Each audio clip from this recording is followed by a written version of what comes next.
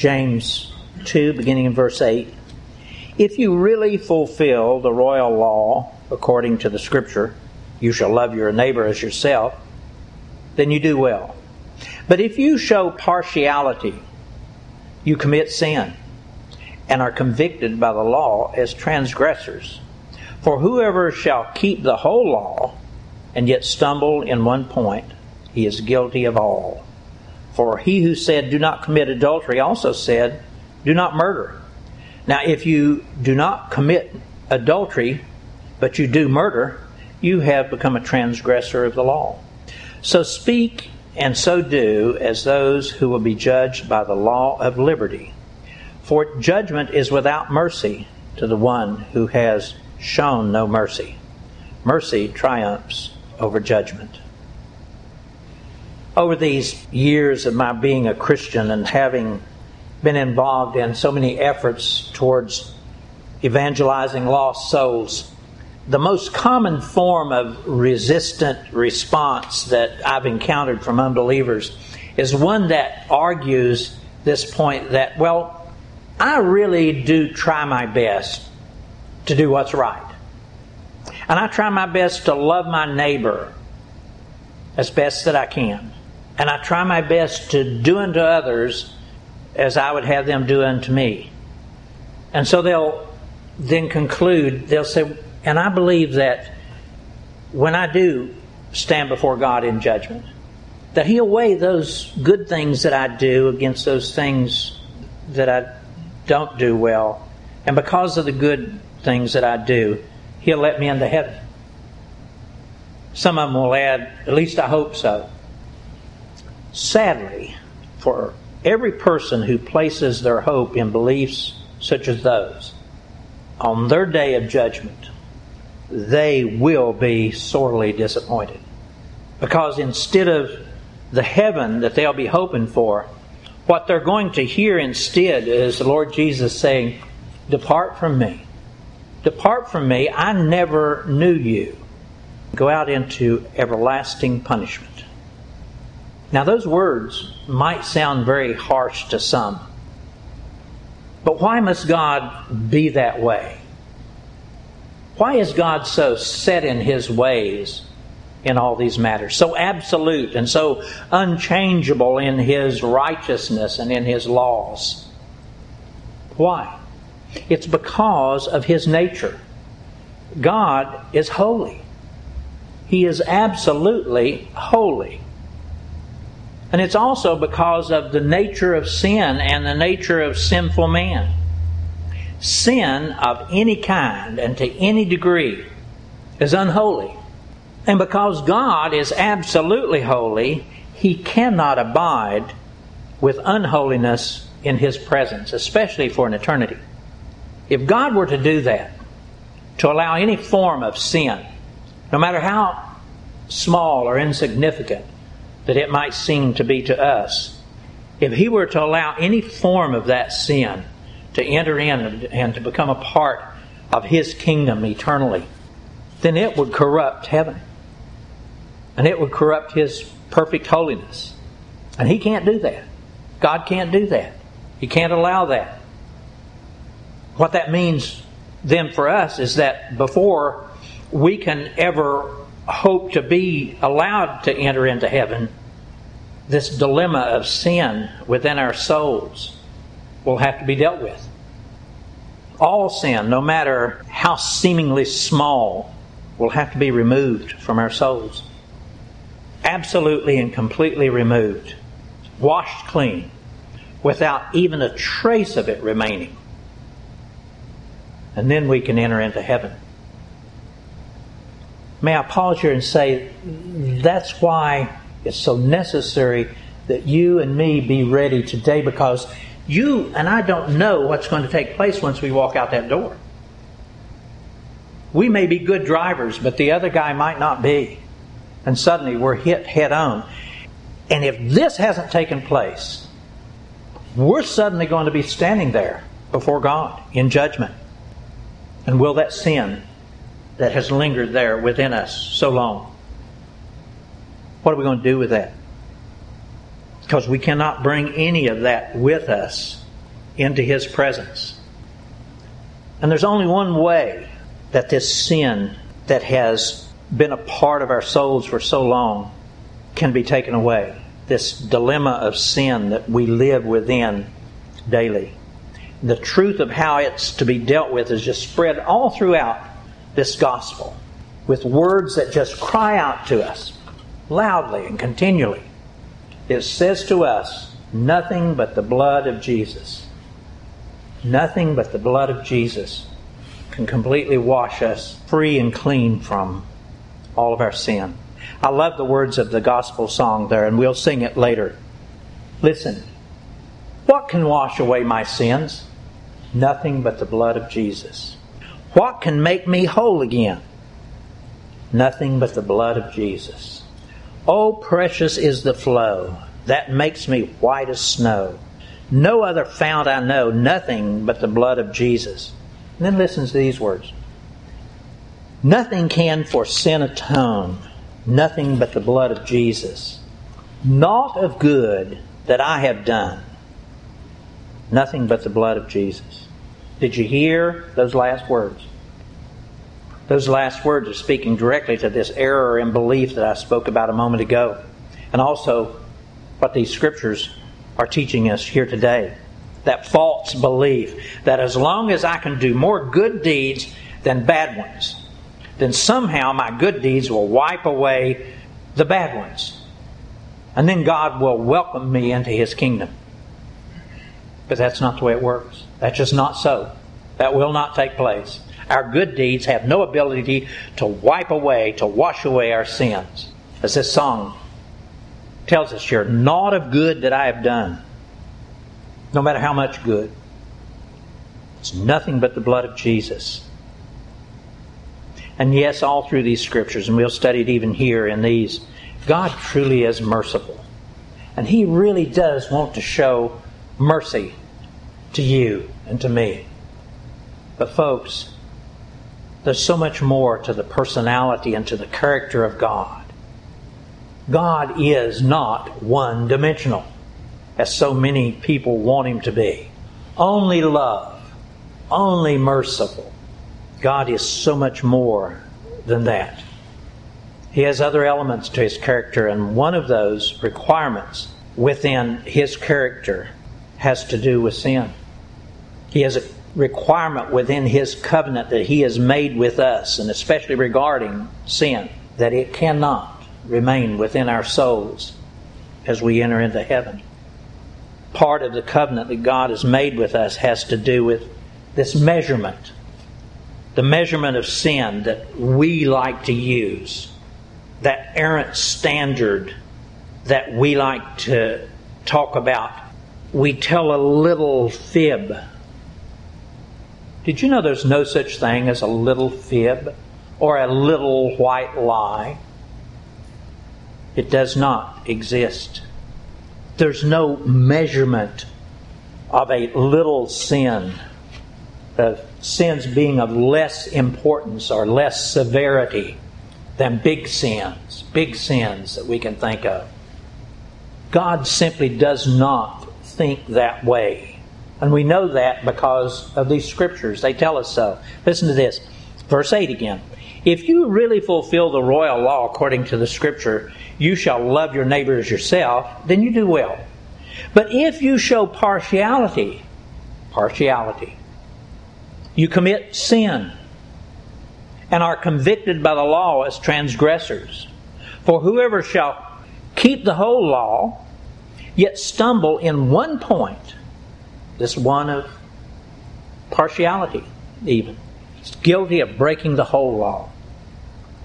For he who said, do not commit adultery, also said, do not murder. Now, if you do not commit adultery, but you do murder, you have become a transgressor of the law. You commit one, you're breaking the whole law. Now, back on verse 8. If we read that, and so many people like to read one verse and live with it and talk about it. Verse 8. If you really fulfill the royal law according to the scripture, you shall love your neighbor as yourself, you do well. Gosh. That sounds so good. And it really is good. It's the right thing. It's what God wants of us. But then comes verse 9. But if you show partiality, so you may be loving your neighbor or what you think you're doing in loving your neighbor, that you really think that you are. But he says then if you turn and show partiality, you commit sin and you're convicted by the law as transgressors. He goes on to say there, and whoever shall keep the whole law and yet stumble in one point, he's guilty of breaking it all. For he who said, do not commit adultery, also said, do not murder. If you do not commit adultery but do murder, you have become a transgressor of the law. And what he's saying here is, back there in verse 8, the good that we do in fulfilling the royal law does not cover over or erase or take away the wrong that we'll do if we show partiality or we sin in some other manner. Verse 9 again, if you show partiality, you commit sin. Whoever shall keep the whole law and yet stumble in one point, you're guilty of all. Folks, listen. Sin is often so interwoven into and within the good things that we do that we can move from the good over into evil without ever realizing that we've crossed over that line. Here in this example, just simply welcoming one neighbor into your church but then showing partiality towards another one in a simple way. Notice here too that God takes a step that surprises most people. He elevates this really small sin, which is not a small sin, but what we would think as being small, sin of partiality, to the same level as adultery and murder. He talks about them there in this, just within a verse of each other. For he who said, do not commit adultery, also said, do not murder. Now, if you do not commit adultery, but you do murder, you become a transgressor of the law. Words that were given just after this sin of partiality. Now, does God consider the mistreatment of partiality to be as heinous as murder and adultery? I would certainly think not. One certainly is far more heinous. So they may not be equal in nature because one is far more heinous than the other. But listen, that's not the point. If you do not deal in accordance with God's plan with these sins, no matter what you think of them, whether they be little or big, if you do not apply the atonement and the forgiveness that God offers for those sins, each of those sins then do carry the same eternal penalty, and that is death and hell. And so the same hell is reserved for the murderer, but also for the one who shows partiality. Now, does that seem unfair to you? That God would send a person to hell for such a seemingly menial sin as showing partiality, one person over another? Does that seem unfair to you? Well, let me caution you right away. You've got to be careful if you decide to judge God. So you've got to be careful with that kind of thinking. God is unfair. You dare not judge God and His character, His holiness, accusing Him of being unfair. Please do not do that. I have heard of even preachers saying it's okay to get angry at God. Well, let me just assure you, you're walking on thin ice. And especially when you start deciding He's unfair. But as to His fairness, these scriptures are very, very clear. It is not God's desire that any should perish. And so such matters of sin, they're never on God's side of the equation. They are ever and always on our side of the equation. On God's side of the equation are these established laws. Laws that were for the sole purpose of ministering His loving kindness and holiness to us. Laws such as we're talking about here of telling us not to murder or to commit adultery with our neighbor.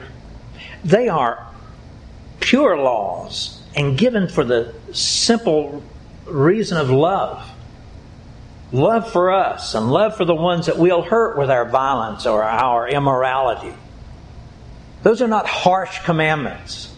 Those are ministering points of love. Don't kill your neighbor. Don't lie to your neighbor. Don't steal from your neighbor. And it's from the same heart of love that God tells us not to show partiality in a sinful way towards someone. And that's whether that be a stranger or a neighbor or a relative or maybe even one child of ours over another. Sin is sin. And you and I are not going to be allowed to bring it into the kingdom of God. We simply are not going to be able to. And that's that. Now I want to pause here again for a moment and remind us about this kingdom of God. We often refer to it as only this place that we will go to after we die and we go to heaven. It is that, yes. But let me assure you, the kingdom of God begins now, in this life. That first moment that we receive Christ as our Savior and Lord, we immediately enter into the kingdom of God. And God does not allow you and me, even now, to bring those old sinful habits and behaviors into our new eternal relationship with Him. It all begins now. That's why James is saying that to us now. That our righteousness has begun already from that first moment that Christ implanted it into our souls.